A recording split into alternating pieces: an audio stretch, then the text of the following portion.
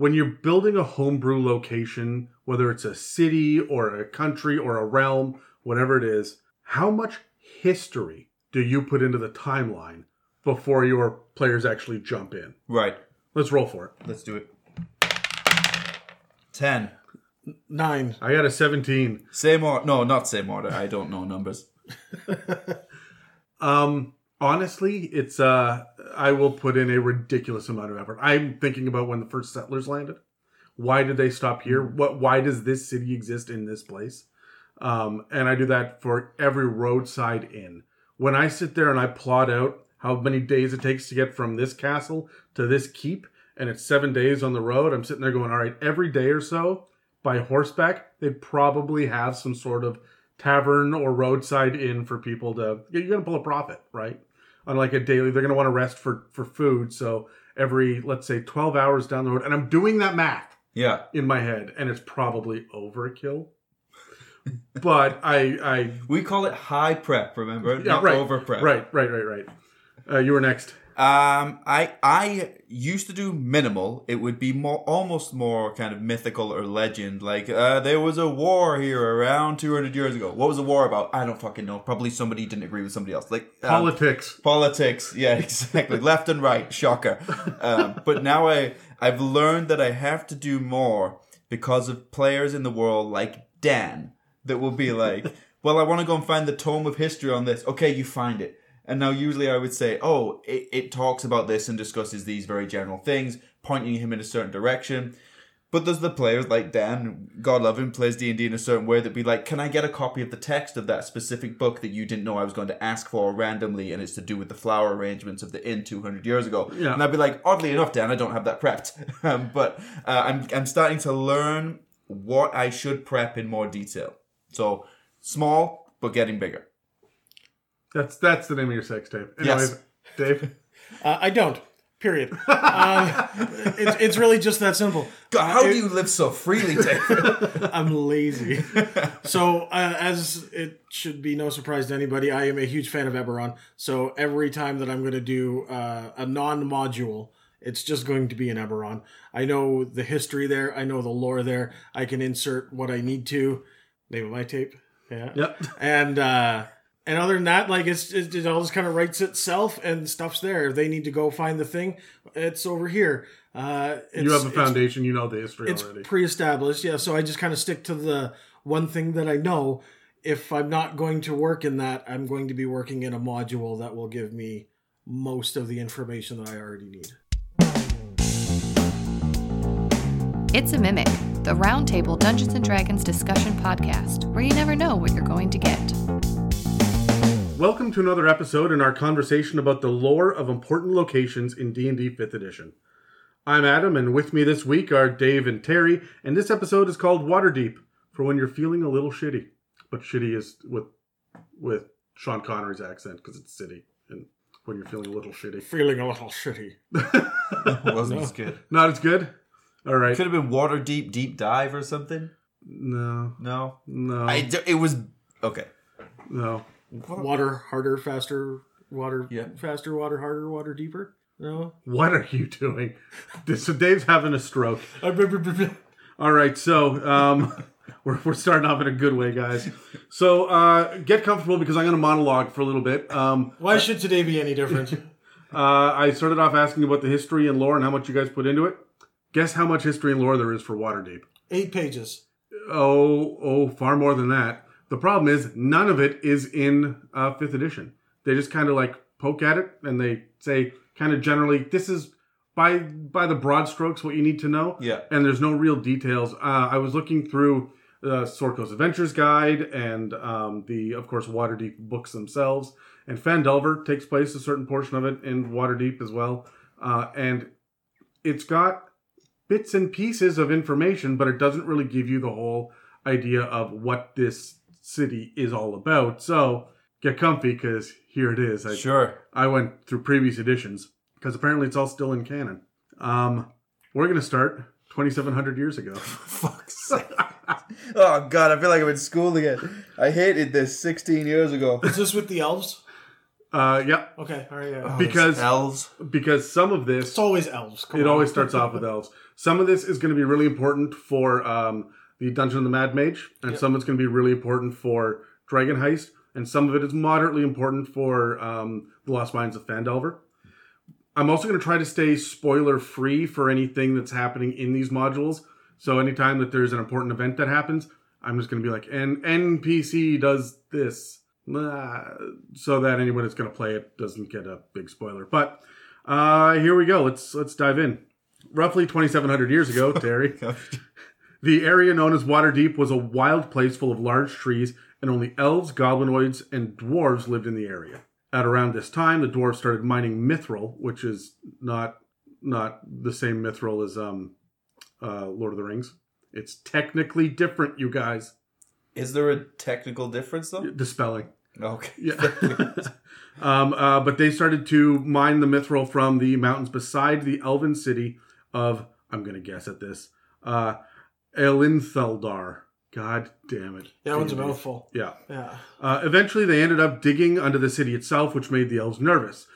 But they wielded powerful magic to enchant the ground so that the surface would remain intact and not collapse into the mines below. And that's still the way it is now, which is why we have this massive mega dungeon underneath the city. Ah. The magical mines and tunnels would eventually become known as Undermountain. A couple of hundred years later, I'm going to be doing that a lot. A couple hundred years go by, and then this, because I went through 2,700 years of lore. A couple of hundred years later, human barbarians and wild folk moved up from the southern human kingdoms. Elintheldar was abandoned, and the humans started trading with southern merchants. The deforestation in the south was terrible, so huge ships came north to harvest the massive trees that were around the areas, and obviously deep waters were preferred, so the areas that surrounded these natural ports became deforested first. The Netherese, are you guys familiar with these? Have you heard this phrase before? I have heard it, but maybe refresh us. The Netherese is, remember the story of Atlantis in, like, reality? It's a super advanced ancient civilization that just kind of disappeared one day. Yeah. That's the Netherese. The Netherese were humans with dark skin and light hair that were super freaking magical and ran around in flying cities. And then all of a sudden one day, shit happened, the cities crashed, the Netherese disappeared. And there are all of these obelisks all over the place, and they pop up in all of the major modules that take place in the Forgotten Realms. There's an obelisk that's mentioned. Do we know what happened to them? It depends on your source and which edition. Okay. So, like, lore and rumor says, and that's kind of it, right? It's been retconned and changed a few times, so no one really knows. Dan is under the impression that we're going to find out what the deal is with all these obelisks at the end of 5th edition. The final module is going to be like, oh, here's a big storyline beat. So, like Lost? Kinda, yeah.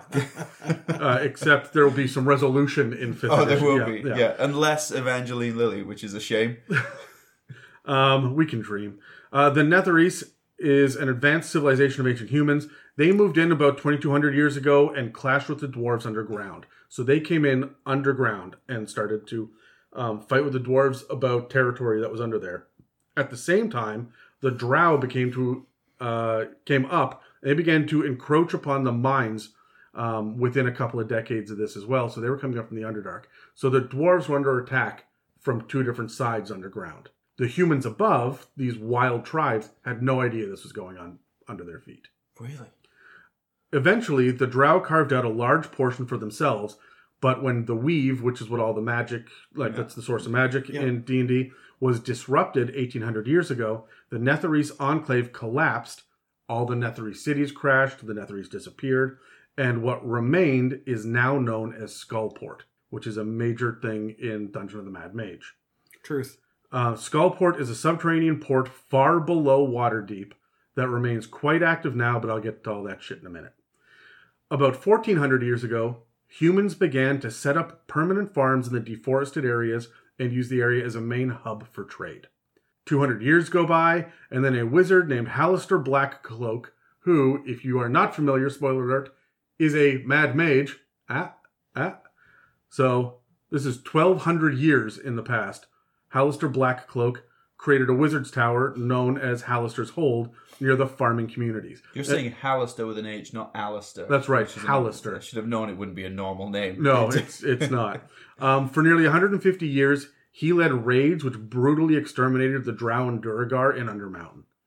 And during this time, the Drow increased their attacks upon the dwarves, driving them out as well. When the Drow were mostly gone, Halaster led his apprentices, known as the Seven, into Undermountain, and they abandoned Halaster's hold, which now lies in disrepair outside of Waterdeep. So there's a old, decrepit wizard's tower out there. At this point, Halaster and his machinations faded into rumor. Almost 200 years after that, so almost 1,000 years ago, a human warlord named Ulbarag Bloodhand, Because why not? united the tribes at Waterdeep and claimed the settled lands as Bloodhand Hold, and he created a fortress there. He provided structure to the exportation of lumber to the south, and this was a time of great prosperity when construction and irrigation was introduced to the area. Meanwhile, the last Drow finally abandoned their homes in Undermountain, and we think Halaster has complete dominion over what's going on down there. About 800 years ago, a massive orc horde swept through the human lands and laid waste to the area, but Bloodhand Hold remained intact. In the aftermath, the Kingdom of Man was formed, and while Bloodhand Hold remained independent, it's largely considered now to be part of that kingdom back then. This peace lasted until the king died, so like a handful of years. And then the kingdom devolved into a civil war, and Bloodhand Hold largely avoided it and was one of the handful of places that still stayed in the area. Yes, Dave? Oh, nothing. Okay. For nearly another 2 centuries, Bloodhand Hold weathered poor harvests, raging fires, raids, and skirmishes, all while growing and maintaining trade with the south. So this was really the place in the north. And the Sword Coast that we deal with, is the northern part of the west coast of the continent of Faerun, right? So, about 700 years ago, a tribal leader known as Nemoar the Reaver forcibly seized the land and renamed Bloodhand Hold into Neomar's Hold. Under Neomar's rule, the small fort survived a pirate attack and an incursion from other tribes as well, but after only 50 years of thriving, a blood plague swept over the Sword Mountains and the orc horde reunified and displaced a number of beasts and animals that were pushed west toward the human settlement. You follow me so far? I'm with you. Okay. Among these number of creatures was a small army of trolls. So the orcs unified to the great horde, started to build power, everything fled, and then essentially sieged Waterdeep. The next 100 years or so was actually known as the Troll Wars, which is kind of fun. Eventually, the humans were successful in defeating their enemies. During the Troll Wars, Neomar's Hold was finally officially renamed to Waterdeep, and the massive orc army was defeated. 2 main figures came into prominence during the Troll Wars, the mage Agarion and the warlord Ralor. Ralor wanted to expand and create the empire. He was essentially the king of this now, but Agarion argued strongly against this, and when Ralor tried to have the mage arrested, Agarion turned Ralor's sword into a venomous snake, which bit and killed the warlord. Agarion then declared himself the first Lord of Waterdeep. This is important because we still have the Lords of Waterdeep today. This also created a government that implemented the use of a council of secret masked lords to oversee the city, and the government lasted for centuries. So, this city is run by a council of unknown figures. They wear robes and they wear masks and they hold council and court, but no one knows who they are. In present day, there are a few of them that are known. There's one, and I'll get to that. Okay. But at the time, there were none. Under this new regime, Waterdeep secured more lands to the north and created large roads to them. It expanded its territories beyond the city itself, and that's why the city was named the Crown of the North, because the roads kind of made something that looked like a crown. A couple of other major restructurings happened during this time. The Army and Navy were transformed into the City Watch and the City Guard. City Watch, of course, is internal. City Guard is external. So, police and military. Waterdeep identified the 4 main segments of the city known as wards. Anyone listening to the Eberron series will recognize that. The idea of separating these cities into wards, which are bigger even than districts. So far, there's Castle Ward, Trades Ward, Dock Ward, and Temple Ward. They don't get too creative naming them. Yeah, it's pretty basic. Yep. Over the next few decades, strange creatures from other planes began coming out of Undermountain, and they needed to be fought back. A powerful spell was cast to create a barrier against flying creatures, and a Netherese necromancer resurfaced, called himself the Lord of Bones, and discovered the abandoned enclave that was below, and that's where he created Skullport. He used it to open trade routes to the Underdark by waterways and by a series of portals to far lands as well. So Skullport is under the city and is a fully active merchant port. Criminals, spies, and political subterfuge started to gear up in Waterdeep, so Agarion created city guilds based off successful models in the south. Guilds are another major factor. Also, during his rule, the population became so big that they had to devote a portion of the city to a giant series of tombs because graveyards were just now impractical. This created a cemetery district called the City of the Dead, but problems with undead forced this area to have it segregated from the rest of Waterdeep. Seems to always be the case. Yeah. It's like, oh, well, we got a big city. We got a lot of dead people. We're going to have a place. We're always going to name it City of the Dead. And there's undead problems coming from which there. we already knew existed in the world from all of our history and lore. Exactly. Should we bury them all here? I'm sure it'll be fine this time. Right? Yeah, they did that in Eberron too, didn't they? Yeah. Outside of Sharn. Yeah. Yeah. Burn them. After Agarion died 250 years ago, so he lived a long time, the secretive lords of Waterdeep were systematically hunted down and murdered by the Council of Guildmasters, who seized control of the city. The following 6 years were rife with bickering and violence, and the era is remembered as the Guild Wars. It was incredibly bloody, and only 2 Guildmasters survived it. They ruled as Lords Magister, but they almost always were at each other's throats and arguing about everything. During this time, the Thieves' Guild of Waterdeep was established. Only 2 original Lords of Waterdeep still remained in secret. A blacksmith named Baron and a mage's apprentice named Shillarn. Baron is a guy and Shillarn is a girl. Baron revealed his identity, but Shillarn didn't. And after regaining power by killing the Lord's Magister, Shillarn allowed Baron to assume the role of Open Lord, which is what Dave meant before about one person who's not masked. And he reestablished the Lords of Waterdeep from all the nobility and the community leaders. But nobody knows which ones are these masked lords and which ones aren't. So there's only one person that is now a public face, and everyone else is still masked. Over the next few years, the city stabilized and even expanded to include 2 new wards, which were North Ward and Sea Ward. Baron and Shillarn eventually married and had a daughter who ruled for a brief time after her father passed away from a fever and her mother threw herself into a funeral pyre.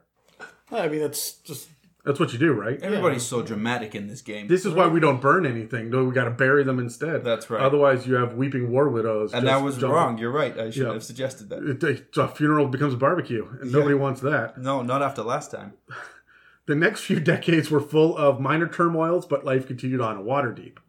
140 years ago, Mystra, the goddess of magic, died. There was a series of power struggles between some gods, including Shar, Saloon, and Mirkul, and at one point the inn known as the Yawning Portal opened up and spewed fiends and undead into the streets of Waterdeep because the gods were mucking about. Fortunately, Elminster, the famous wizard, and a number of heroes stepped up to save the city. 2 of the heroes, named Midnight and Cyric, actually ascended to godhood.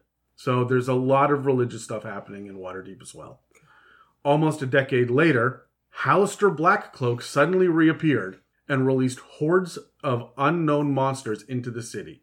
There was massive bloodshed, and Undermountain became a focus of conversation again. 6 years after that, though, Halaster mysteriously died. As a result, earthquakes shook Waterdeep, and many Waterdavians, which is what Waterdeep people are called, Waterdavians had visions of the mage's death.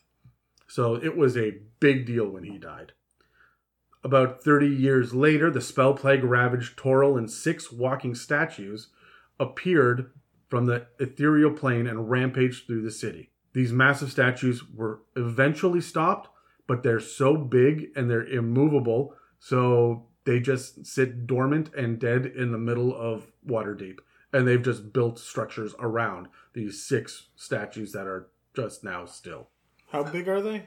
Absolutely fucking huge. They tower over buildings. Well, this gives me an idea for a Yeah. tier 4 level encounter. Yeah, we'll get to it. These days, the Masked Lords still rule over the city, known as the City of Splendors. That's its nickname. And it's kept safe by the City Watch and the City Guard. There are 42 noble families. I ran into that number a couple of times, and other people are like, there's more than 42. There's some argument about it. But there are roughly 42 noble families still running things in Waterdeep. But they really look down on the rest of the city, and there's definitely a caste system here. Really? Yeah. Guilds make up a large part of the economy of the city, and many factions operate within the population that numbers well over 130,000. There's another 1 million within the Waterdavian territories. It's the second most popular city in the Sword Coast after Baldur's Gate. The population is over 50% humans, but dwarves and elves each make up about 1/10 of the population, with halflings and half-elves, then gnomes and half-orcs rounding out the majority from there. You're not going to find a whole lot of dragonborn or tieflings even in here. And if you walk in as a Goliath or a lizard folk or a grung, you'll be a sight for sore eyes. Like, nobody is going to be used to you. So crime is really not tolerated, and any criminal activities or disturbances are met with swift, harsh, and severe justice. Standard, the laws as you'd expect, or is there anything weird which is illegal that we maybe wouldn't expect? No, it's pretty much the same thing. You'll get a warning if you break customs. But same kind of values: don't steal, don't kill people. Pretty much, yeah. So that's kind of the lore and history overall of Waterdeep and what we deal with now. Yeah. It itself is kind of a pre-Victorian feel to it in a lot of ways. Although there are definitely ruffles on shirts as well. Like, it looks almost Shakespearean as far as architecture and stuff goes as well, right? Yeah, like I imagine pressed together buildings that are cobblestone, tall and narrow. kind of warped and ceilings sagging a little bit. Yeah. Absolutely. But it is such a large area of land that they've got entire wards that are like countryside over here for us to go riding in. Right. And then they've got poor districts and merchant districts, and like, it's big. They've got 130,000 residents, but it is a port where large ships can dock. And that's what makes it unique, is the fact that you don't have the ships moored out there in the lagoon sending in small rowboats. Yeah. They come right up to the docks because the water is deep. So, yeah, shocker, right? They should touch on that more somehow. So, how do you guys feel about exploring this from a DM perspective? Is this a setting that interests you? Let's grab dice. Let's roll. 17. I got a 12. That Dave? is 6. Yeah. It does interest me, but man, it's intimidating though. It's intimidating because there's so much going on, but I would love to be able to get it right. This is like, for me as a DM, what I dream of achieving is, look how I did this correctly. And everybody goes, oh my goodness, you pulled up off Waterdeep so tremendously, Terry. You are without doubt the greatest DM we've ever had. However, I don't know if I would be able to do that to the level that I want to be able to. The books themselves, the 2 books that you get, are really good at painting a very personal picture of what your players are going to deal with in their adventure. Right.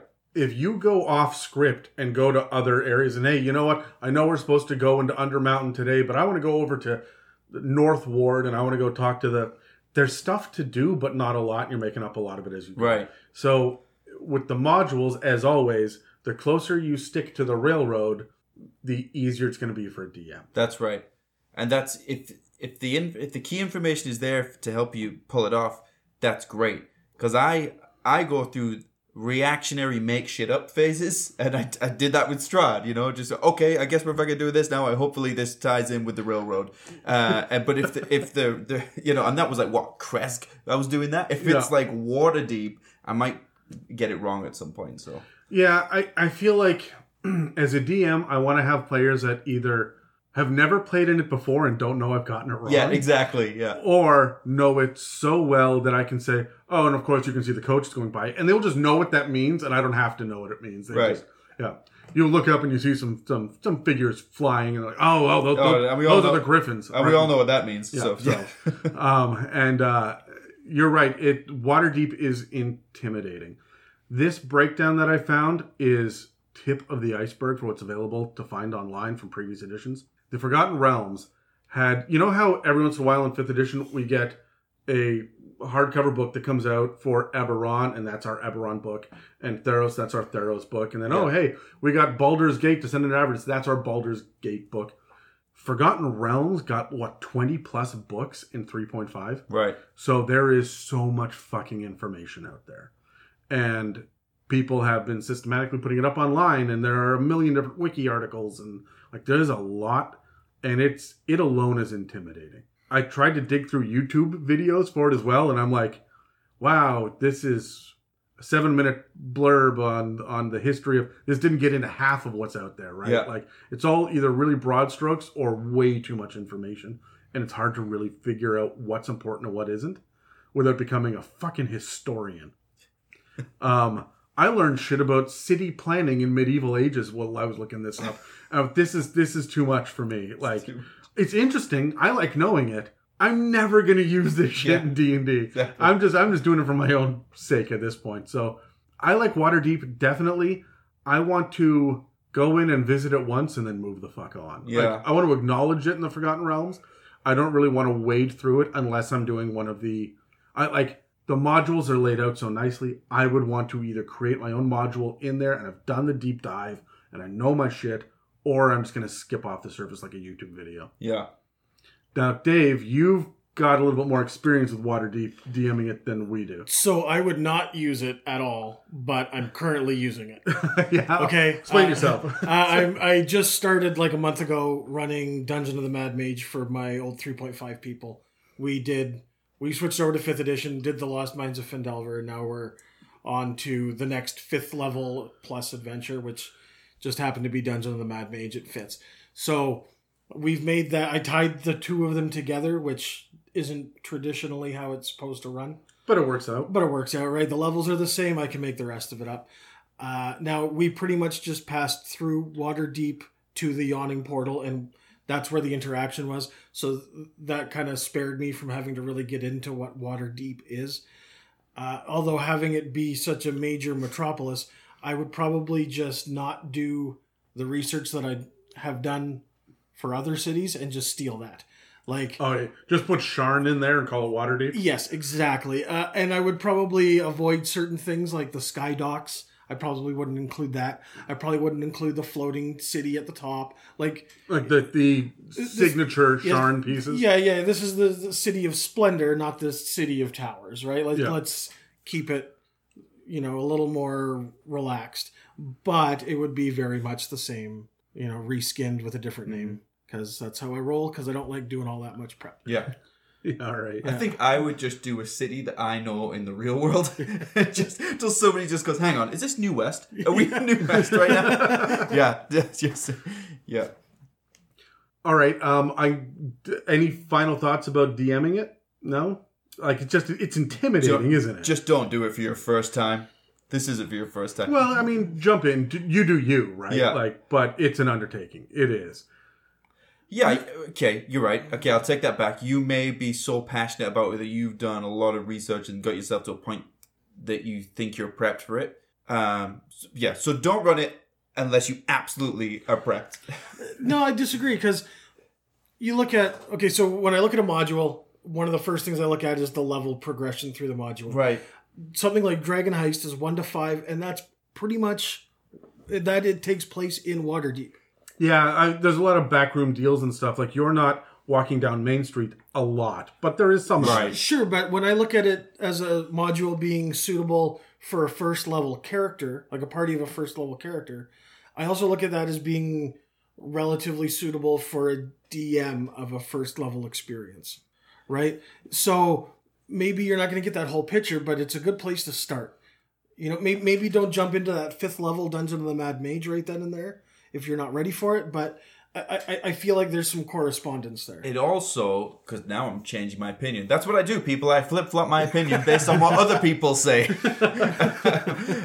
Because when you're 1 to 5, basically there's less fucked up shit that you can do to screw over the DM. You know, you're not going out there casting Earthquake in the marketplace. I don't know, man. Like, level 1 to 5 is when you get your murder hobos in full murdering hobo splendor. And Adam, you're absolutely right. I'll change my opinion again. Okay, no, all right. So here's the thing: is if I'm going to run it in a metropolis, my random tables are going to be strangers that you're going to run into, or merchants, or random citizens out on the street, people visiting, sailors. I'm going to have criminals and thugs in back alleys, or drunks in the Yawning Portal. Depending on where I'm going in the city, I've got 6 wards, 6 different random tables for what kind of encounter you're going to run into. But I can't just be like, oh, there's 2 bandits. Because I can't have 1 bandit, 2 bandits, or up to 20 bandits, right? So, like, at what point are you running out of shit? This is where your experienced DM is going to have a little bit more of an advantage than your inexperienced DM. So I think that you're right. It's geared for early adventuring for players. There are some that are clearly meant for first-time DMs and others that are absolutely not. I think that Tomb of Annihilation will murder a brand new DM. There is some rough ways of going through that. Like, there are some crazy hard rules. I disagree, because if you're a new DM, that's the standard. That's what you're getting yourself into. If you agree to DM something in a game in a system that you've never done before, then you're going to be doing all of this prep, and you're going to get it right from the get-go. I am so ingrained in what I already do. If you take me over to the Tomb of Annihilation, where we're actually calculating, is your water good enough? Do you have insect repellent? Man, I don't do that stuff. Like, I hardly make them track spell components, okay? We're there to play a game, not be anal about what's in your backpack. Oh, man. Right? I do. Fucking right. If you don't have the component, you're not doing it. If somebody sleight of hands and they steal your component pouch, suck a dick. You're not doing it. To a point. Is that how you get it back? That's it. If you need a diamond worth 25,000 gold pieces in order to cast this spell, you're going to need it. But if you need a crow feather to cast it, you got your crow feather, okay? Like, let's not... Yeah, okay. As soon as there's a dollar amount, I start to look at it when it comes to spell components. But that's beside the point. No, I hear what you're saying. Like, this is your standard. You come in and you learn it. But when you're already learning brand new mechanics and you're still trying to figure out what a round in combat looks like and what even is initiative, the idea of having random tables to talk to... I think that a Metropolis is just an extra level of complication. That's why we normally start in a tavern in the middle of the woods, right? Like it's more, but I don't think it's harder. Okay, you're right. The level of difficulty is not any more difficult. It's just that there's more of it. And I think that it can be really intimidating for new DMs.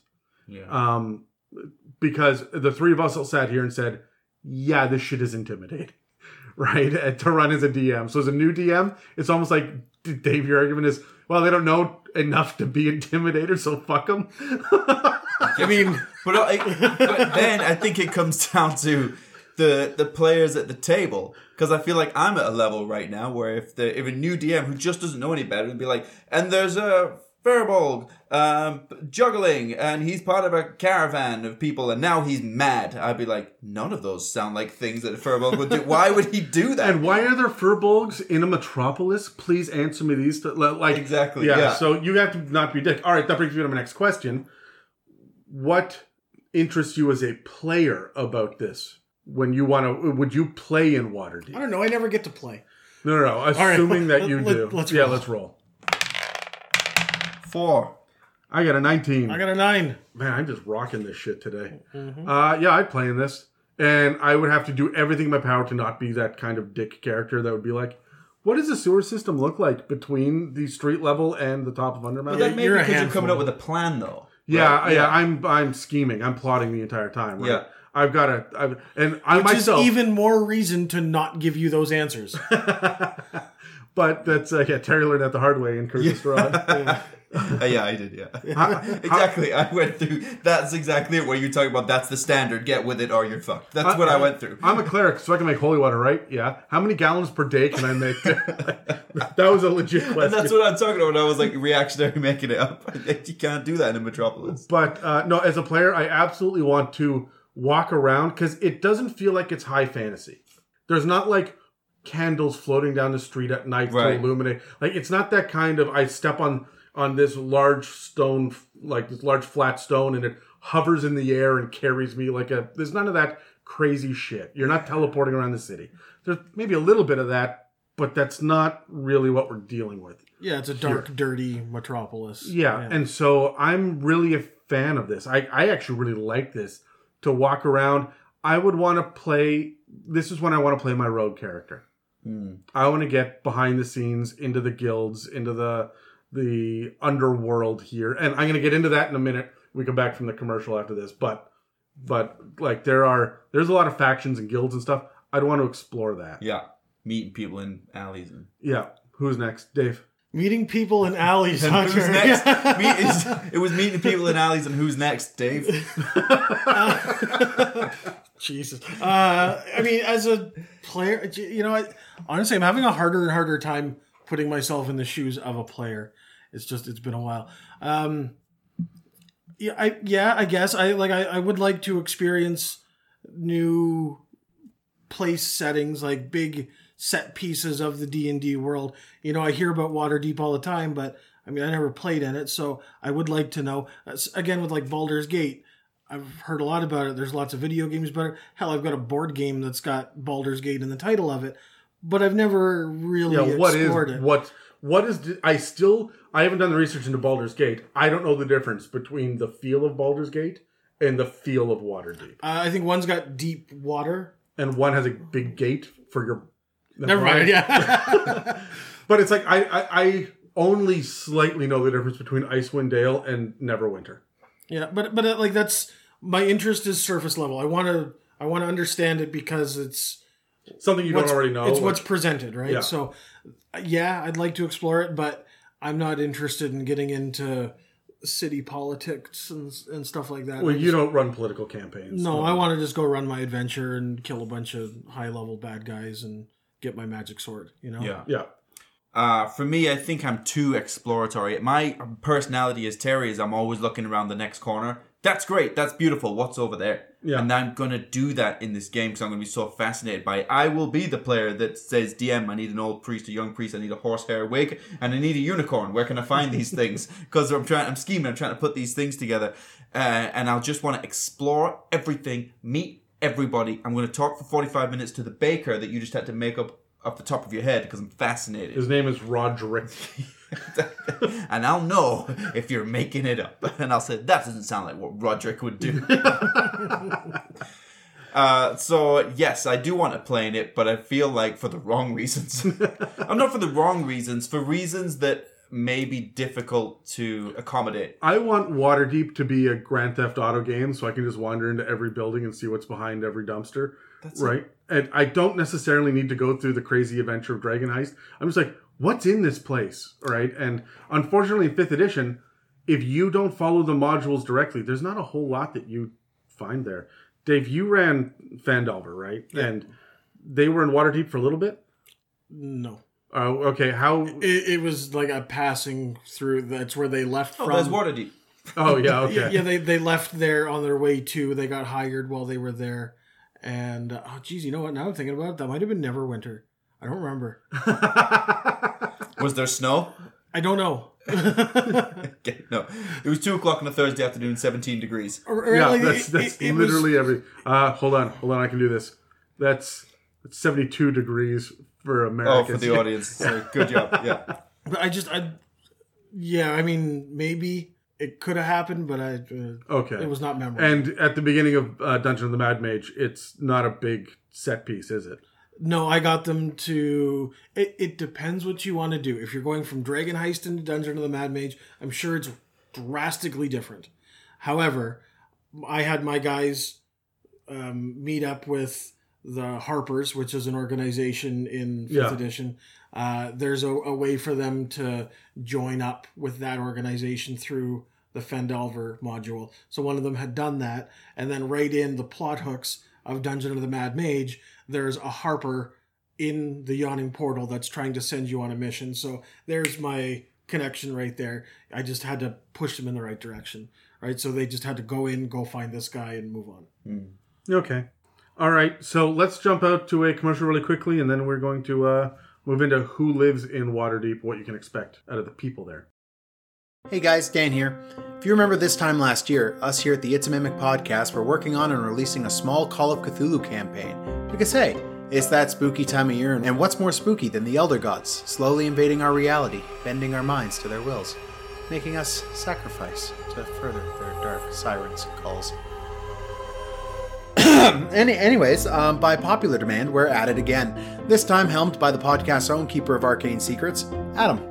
Starting on October 13th and then every 13th of the month for the next year, the story I started in Radiance, Yukon will continue towards a little southern rural town named Amelia. So make sure you download and listen to the many roads to Amelia.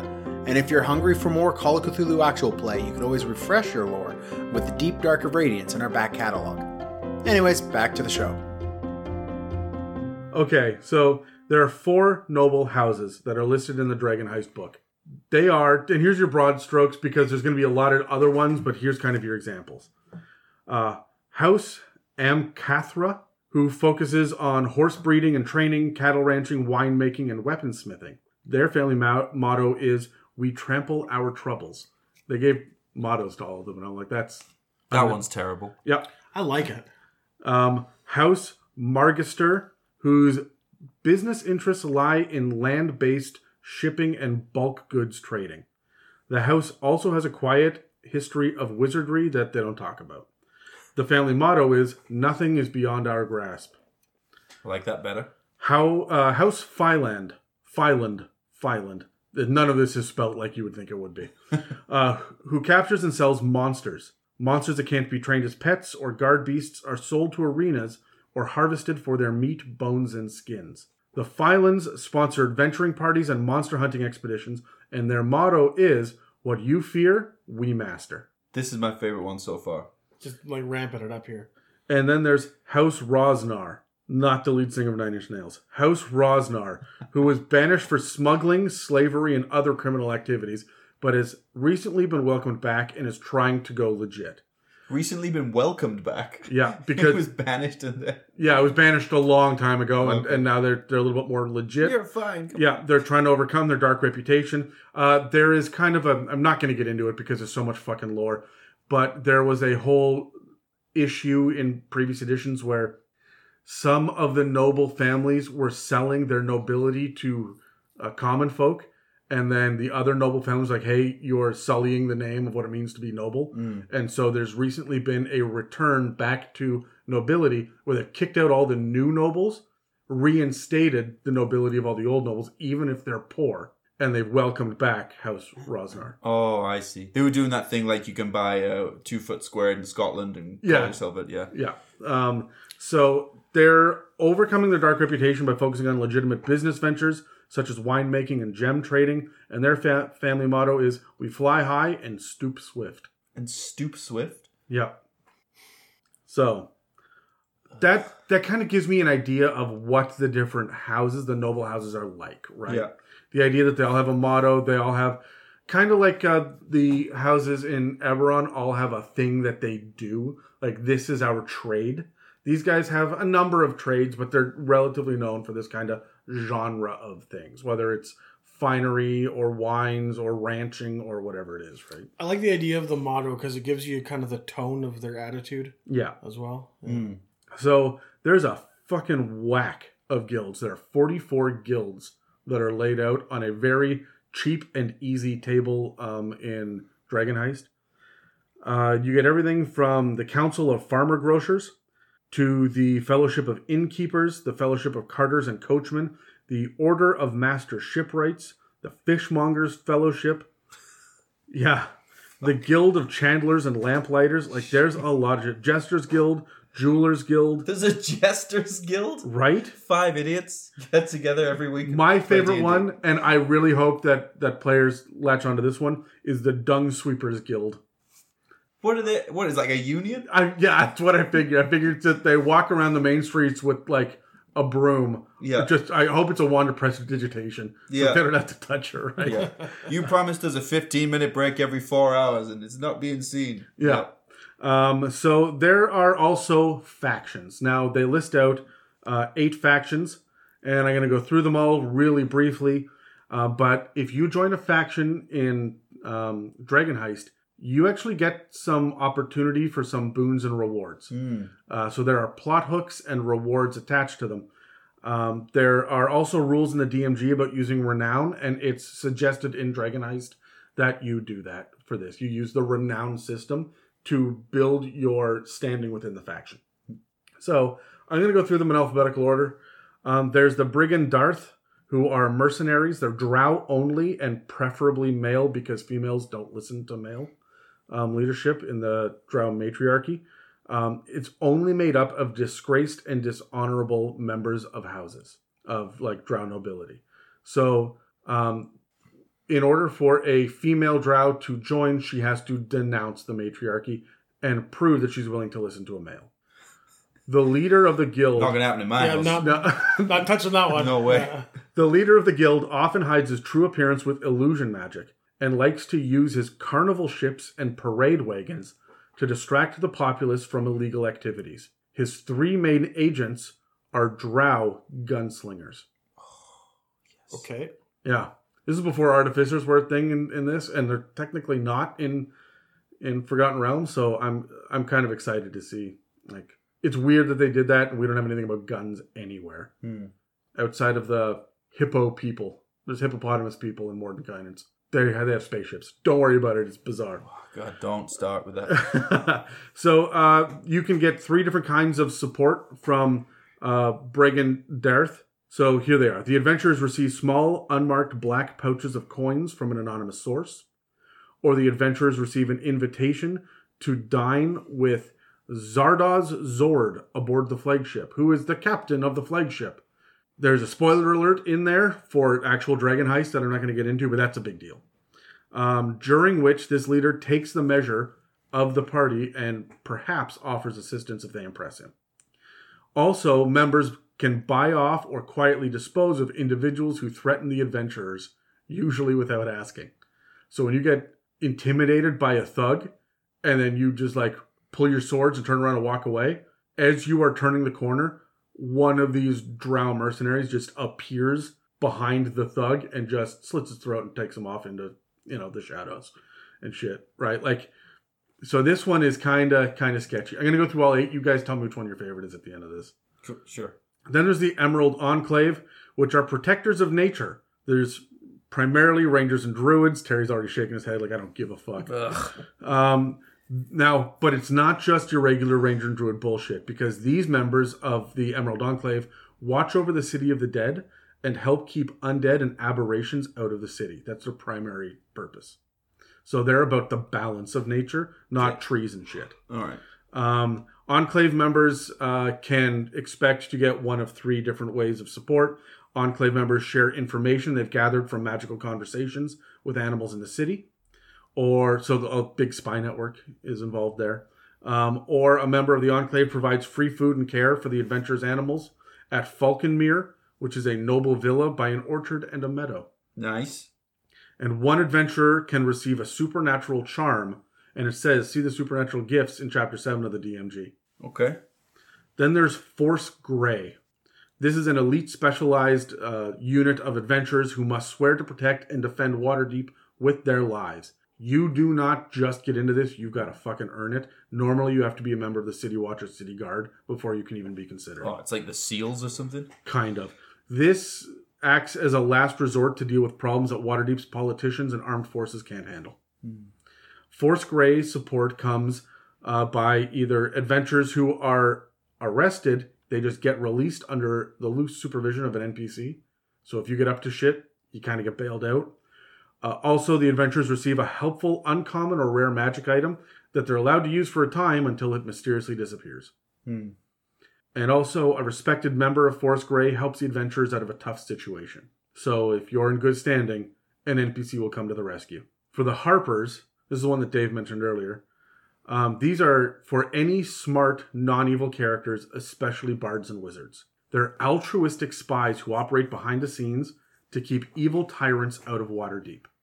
If you're a Harper, then you get these benefits. The Harpers make common and uncommon potions and scrolls available to the adventurers at a reduced or deferred cost depending on the circumstances. An NPC feeds useful bits of information to the adventurers, might also offer them temporary shelter. That's really fucking useful when you're running an intrigue campaign and your guys can't figure out the goddamn clues. Me. Dave's just nodding silently. Yeah. Yep. And then last one is, if the adventurers are accosted and overwhelmed, one or more harpers can come to their rescue. A harper rescue team usually consists of a bard or a mage plus 1d4 plus 3 spies or veterans, which is not just something to turn your head at. That's the veterans alone that's worth a consideration there. That's a fucking force. Then there's the Lord's Alliance. This one's a little bit different. You have to be a Waterdavian citizen. Even criminals can join, assuming they can prove their allegiance to Waterdeep. Now, the Lord's Alliance is a confederation of cities along the Sword Coast, and members must come to the aid of other members if they need help. Most of the ranks are made up of diplomats, spies, and assassins. Lord's Alliance support comes in these following ways. The City Watch officials are notified that their characters are on official business for the Lord's Alliance and instructed to provide support whenever they can, which means the town guard are your buddies, because you're on official city business. A masked lord who serves as advisor to Laeral Silverhand, who is the current open lord of Waterdeep, invites the adventurers to dinner at his dilapidated mansion as a pretense for sharing rumors and imparting pearls of wisdom. And the last one is the characters are granted a brief audience with the open lord. So you get to really talk to the mayor. The next one is the Order of the Gauntlet. This is for any non-evil character, especially clerics, monks, and paladins, particularly if they follow the right gods. Their job is to seek out and destroy evil before it can gain a foothold. Allegiance to this faction works in tandem with working for a church, temple, or monastery. These guys are peacekeepers, but they're like religious peacekeepers, almost Knights Templar. If the adventurers require healing or other magic, a member of the order can facilitate meetings with local priests who worship any non-evil deities.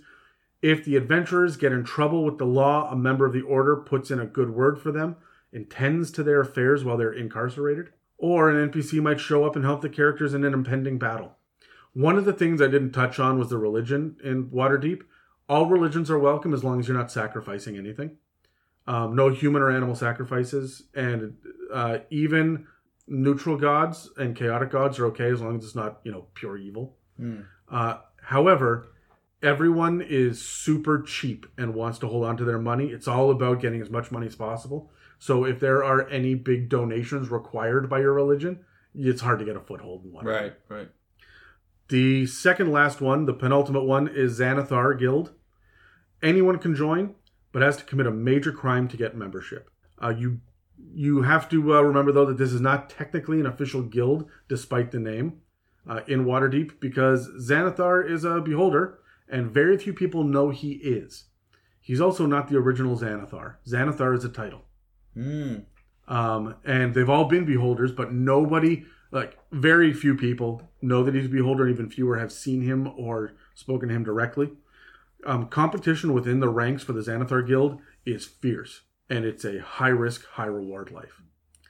What you get from joining is any member given an assignment might receive a monstrous bodyguard or assistant, such as a bugbear, kenku, or were-rat, who also has secret instructions to kill the guild member if they fail to complete the assignment.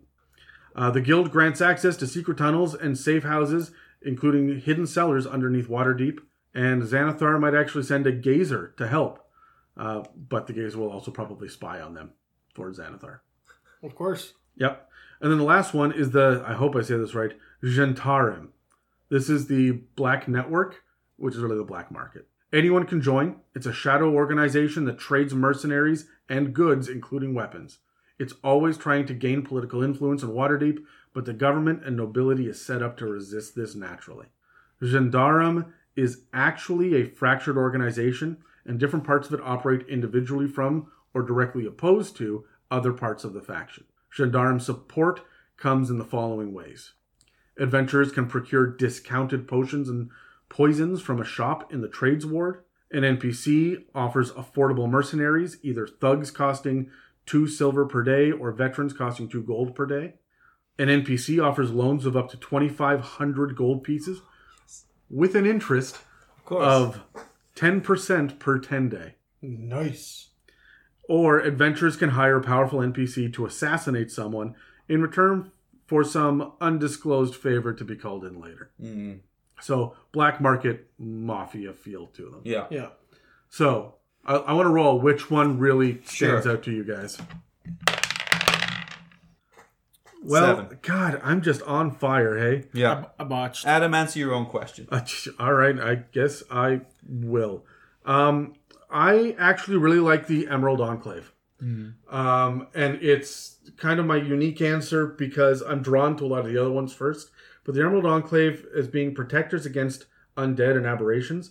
The undead is some great little side mission quest shit, especially exploring the City of the Dead in early levels and lower tier. But then when you get into the aberrations, you have a reason to go into Undermountain. So if you're just playing your own homebrew campaign or doing side quests and shit, there's always something to do with the Emerald Enclave. Yeah. So that's kind of my answer. I like that. Plus, it occurs to me now that I think they released an entire graveyard of minis in a set for City of the Dead when Dragon Heist came out. So that's kind of fun too. Yeah, that's and awesome. Emerald Enclave gets to kind of play in that. Yeah, that's cool. That's cool. Who's next? Oh, me. The black market one you said right at the end. The Gendarme. Oh, I would have so much fun with that, skulking around in the middle of the night and meeting people. And don't worry, I got a guy for that. And doing dodgy little deals. This just sounds like you in regular life, Terry. And this is just my life, getting wrapped up with loan sharks and stuff. Skulking around in the middle of the night. Yeah, exactly. Meeting people in alleyways. That's right. Who's next, love Dave? that. I'd have a lot of fun with that. My character, when I was playing Duke, I think he would have loved that. Yeah, absolutely. 100%. He would have fit Waterdeep pretty well. Yeah, I think so. Yeah.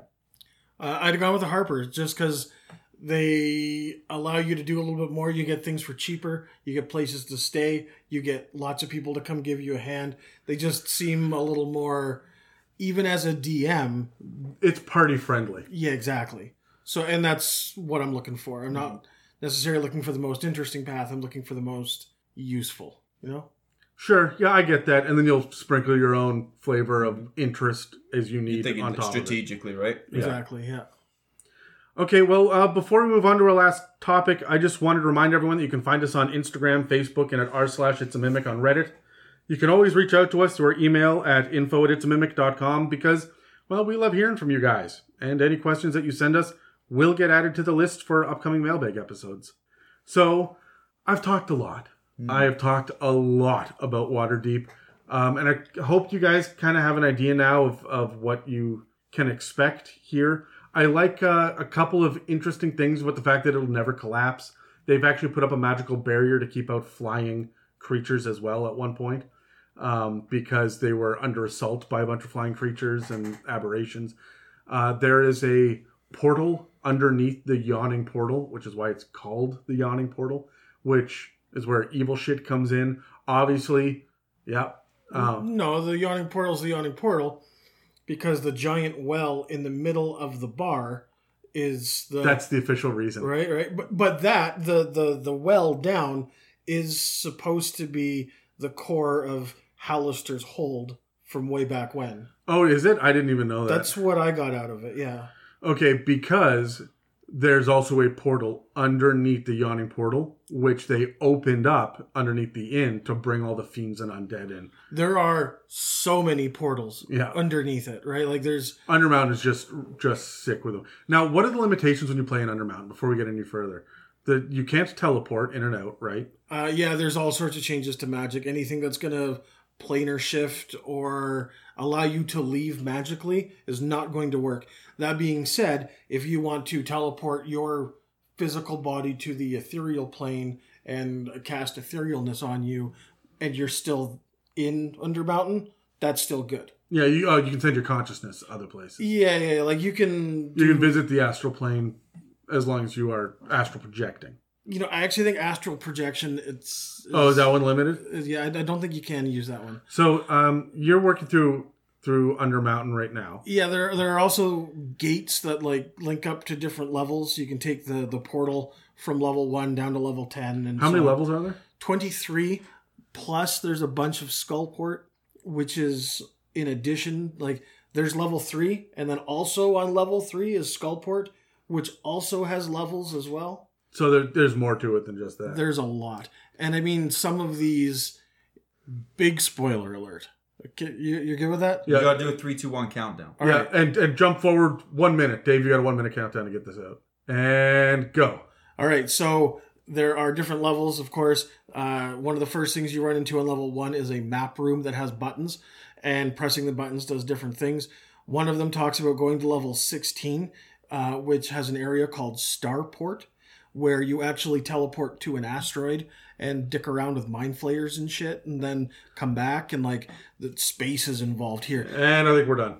Okay, so for those of you that have just jumped forward a minute, that was crazy bad shit, and now I want to play Undermount. No, I want to play do as Dungeon. well. There's more. But every level, not every level, but there are sections of Undermountain that are themed differently. Like at some point you're fighting Drow, and other points you're fighting aberrations, other point you're fighting undead, right? Like there's different sections to Undermountain, and it's because Halaster Blackcloak was bringing things in and not letting them leave and fucking around with them for his own amusement for literally hundreds of years. Man. And that's why Undermountain is the way it is. From every corner of every plane, you will find everything there. It really feels like a funhouse dungeon. Yeah. But that's really strongly railroaded, right? Like there's a reason for everything to be here, but there's just wacky shit all over the place. There is another force in the dungeon who was an apprentice of his, but was killed, but is still good, that prevents players from overreaching. Oh, nice. Right? So like there's some safeguards built in as well. So it's like it's crazy. I'd be curious to try with it, because I wonder how much I like I like aesthetic, clean D&D. I like if this is a theme, this is a theme. I don't want it to be gothic horror and then it's cosmic horror and then it's high fantasy and then we're bouncing around all over. But I think when you pass through a gate or you move to the next level or whatever it is, you know what you're about to step into. The whole environment changes, right? Yeah. Okay. That would be, better. It's almost like old classic levels of like shitty old video games, like the 16-bit, where now you're in fire caves, everything's fire themed. Now you're in ice caves, everything's ice themed, right? Yes. I'm Very okay much with so. that. Yeah. I'm okay with that, yeah. Hey, you're entering the slime pits, right? And everything's news, right, for the next level. And it's going to be that kind of shit in here. But yeah, so for this last bit, now that I've talked so much about this, and we've kind of got an insight now, thanks to Dave, on Undermountain, guys, pitch me a one-shot that you would run in either Waterdeep or Undermountain. Yeah. Let's roll dice. Let's go. One shot's on the fly. I thought I was going to roll highest, because anytime I'm not sure as I'm rolling, I always roll highest. But I didn't. I have been killing it on dice. I rolled a 19. Adam, answer your own question again. For a one-shot, I want to do something out of Skullport. Right? Skullport and City of the Dead are the two. Like, if I'm going to be in Undermountain at Skullport, it's only the 3rd level down, so it doesn't have to be super high-level characters. But it would really freaking help if it was. But City of the Dead really does feel like you can run an undead issue in there.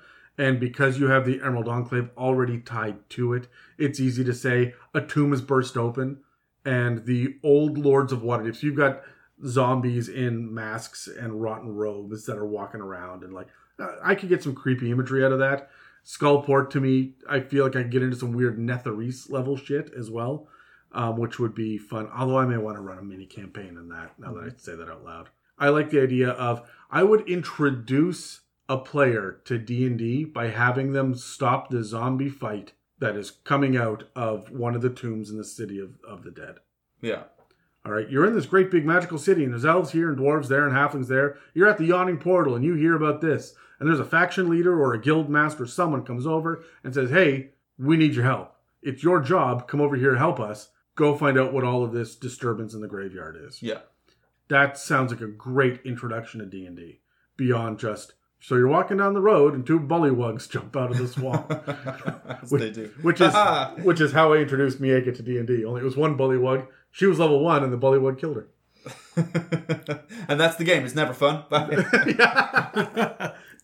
So, who is next? Me. I'm thinking the Warriors. I'm thinking get from one location to the other, but leaning into the factions and the guilds and the gangs, and for whatever reason, everybody wants you. But you have to get either yourselves or this thing from one end to the other. It's going to give you a lot of random tables you can play with. Not every group that we've discussed today might want you to kill you. Some might be there trying to get you to help you. Some people may need a specific thing from you. To arrest you. They've heard the wrong rumors about you. Right, that's it, exactly. And as you're going through these different wards, you're on a bit of a time crunch. You're rolling for a lot of encounters. And the puzzle being along the way, depending on what you're running into. Right? Okay. It's not just going to be you trying to kill everything. All right, so... Uh-oh. He's got that look. Yeah, this is a weird one, okay? And it's totally non-traditional, and I don't really know how I would do it or where I would go with this. But you have a large citywide threat like Tarrasque level, okay? How about 6 gigantic statues? No. The idea is that your party has to go and take over the 6 giant statues and run them. Okay, so I like Transformers, I like Power Rangers, and I like just going to say this is Power Rangers. So this is Pacific Rim. Yeah. This is Jaegers and Kaiju, okay? So, and then of course they've got these big colossal statues that exist, so they got to go and like take over each one individually, which you could use Warforged Titan stats exist. You could reskin it, sort of, maybe, somehow. I actually think... I'd have to double check this, but I think that they have a stat for one of these living statues. Sure, but like I feel like there's a way to do this. I'm coming with you on this, Dave, because so I'm picturing the map of the cockpit or whatever you're in, but it's like you're on left arm, you're on right arm, you're on whatever. It's not fucking Voltron, you assholes. We got it. But if this person dies, you got no right arm. No, you got no right arm unless left arm wants to spend their turn doing their movement across to get. I'm all over it. Over it. Again, I'm not sure how this would necessarily work, but this is a good high-tier one-shot idea that you could do. Yeah, okay, look, if you're dicking around on a Friday night with your friends, they're like, hey, yeah, let's throw together something, and be like, give me 5 minutes. I need to build a mechanic for this stupid nonsense. But I love the idea that the maps would just be the cockpits for whatever. So this map, you're now fighting this map, and there's all the little enemy NPCs in there. Take out the guy on the wheel. Stomp. I love the idea, too, of dropping a battle map with, like, G.I. Joes and a dinosaur from, like, the dollar store. I love it. Right? Yeah, that's pretty fun. Okay, last question. Pitch me a campaign that you would set in Waterdeep or Undermountain that is not literally Dragon Heist or Dungeon of the Madman. Well, there goes my idea. Yeah. Oh, I rolled a 17. I got an 18. Second. I fucking killed it on this episode with rolls. I did not. No, you sucked a fat one. Terry, what do you got? I might lean into something like The Prince and the Pauper. If anybody remembers that old movie where they look exactly the same for whatever reason, and they swap places. There's a prince and a pauper, and they end up in opposite side. But it may be for whatever reason your Elven Ranger looks exactly like this person for whatever, I need more than 10 seconds to make it up, reason, and you need to get your party member into that seat of power without anybody realizing it's them, and it's how are you going to do it. Oh, yeah, and you could have, and it'd be easy, too, because you could replace them by, maybe they're one of the Lords of Waterdeep. Yeah. And you get to wear the mask and the cloak. And exactly, and you might have to, you might have to look for, not sponsorship. You show up and it's just fucking eyes wide shut. Yeah. Yikes. But you're looking for, like, you're trying to gather, you're using the factions to gather allies and things and maybe playing them off against each other. And yeah. I can't get the idea of the Lords of Waterdeep just being like the most ridiculous, silly bullshit in the world. Everybody goes in and sits down and it's going to be big and serious, and all you hear is, everybody change places! And it's fucking happy, a very merry on birthday. And like, oh, fuck, now I'm just mad. Who's next after me? Dave? No, that'd be me. Dave can't roll. Dave's not allowed to play. No. He had the opposite problem with freaking Call of Cthulhu. So the point is to roll low. Yeah, I guess you're consistent. Yeah. I think that I would really want to overthrow the Lords Alliance. Or not the Lords Alliance, the Lords of Waterdeep. I would come in as a faction, probably one of the underground criminal factions, spin this great big tale about corrupt politicians, because every D&D party is going to buy into that shit. There are a whole bunch of unknown masked people that you've got to hunt down and track them. And this is like a intrigue spy level campaign where you're systematically assassinating people. And then it turns out in the end that you're working for Xanathar or one of the Black Network operatives or Disney. whatnot. So or Disney. But no, you know what? Now that I say that, I think that what I would do is I would have the whole thing. Remember, I told you about how the Lords of Waterdeep got utterly fucking murdered by the Guildmasters. Yeah. I would run that. I just wouldn't tell the players that. I would set it however many 100 years in the that's past. smart. That's smart. That's really smart. Just go into lore and just play out the lore. Yeah, and then have these guys just be the powerful assassins. And that only leave 2 unknown members. Like, we heard rumors that there's 19, but there were really only 17. The other 2 were just rumors. They were dead ends and whatnot. Mm-hmm.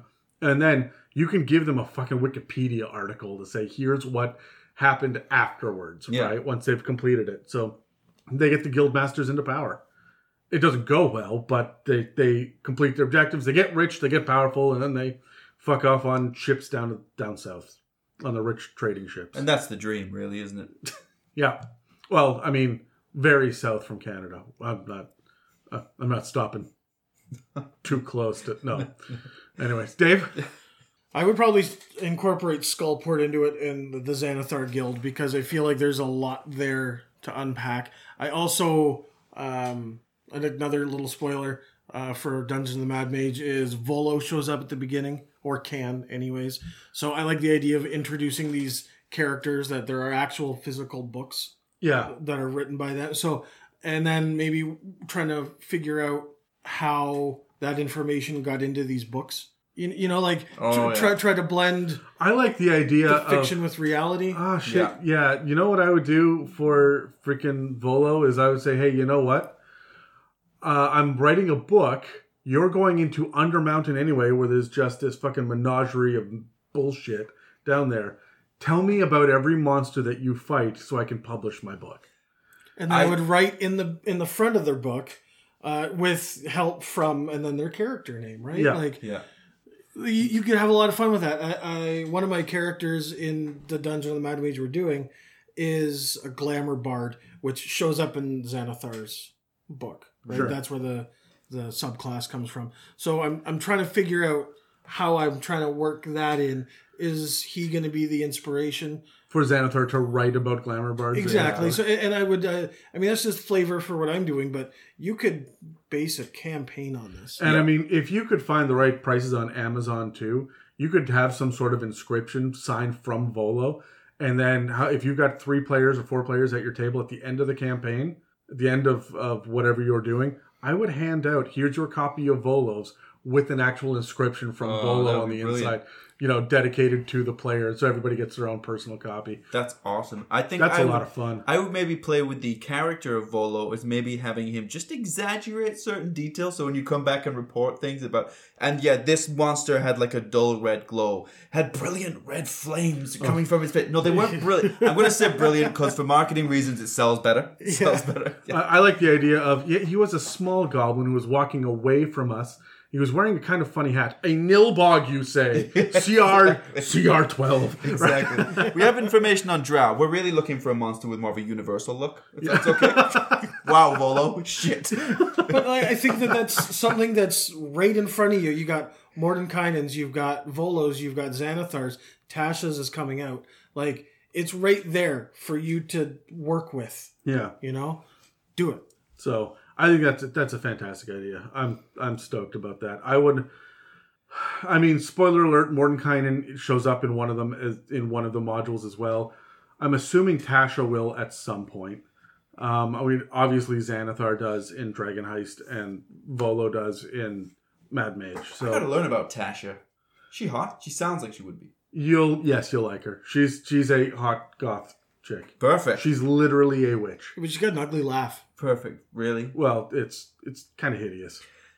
That's it for this episode of the It's a Mimic podcast.